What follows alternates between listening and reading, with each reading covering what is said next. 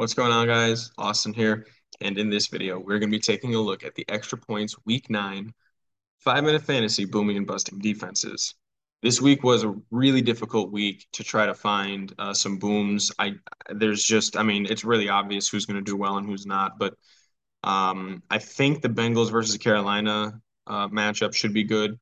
Now, the Bengals did lose Chidobe Awuzie, but I just they've got too many good players for it to make a difference, especially, when you consider that Dax Hill out of Michigan is basically like um, like a complete zero on his year. Complete zero, I mean, like he hasn't given up anything. The Chiefs versus Tennessee is really just Andy Reid off a bye, I think. They might give up some yards, maybe a touchdown to Derrick Henry, but I think it's just going to be a lot of empty calories. Uh, and I wouldn't be surprised if they had 5 sacks and two turnovers.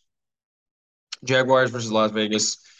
This one's rough for me because I know Vegas just came off of a shutout game, and it's really difficult to do that again.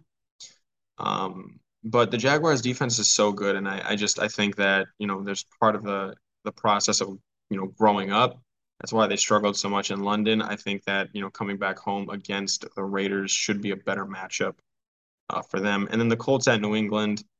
This one's more of like a last resort. Like if you don't have anything better, I think that it's just going to be a low scoring game. And so that's why I'd lean, for playing the Colts defense. The New England defense is an obvious start. And then on the bus side, the Chargers against Atlanta. Now the Chargers have had one of the worst fantasy defenses so far this year.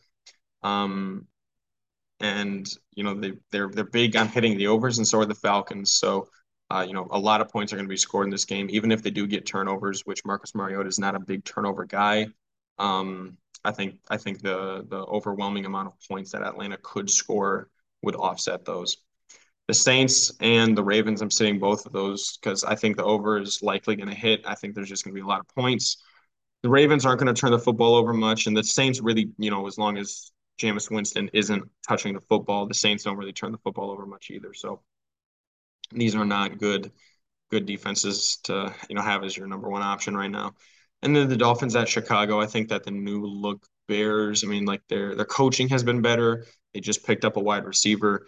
And they got rid of two of their better defensive players, and so that's going to lead to them having to score more, and therefore pressing down the field, getting more 50-50 balls into the end zone and things like that. So that's why I would sit the Dolphins defense this week.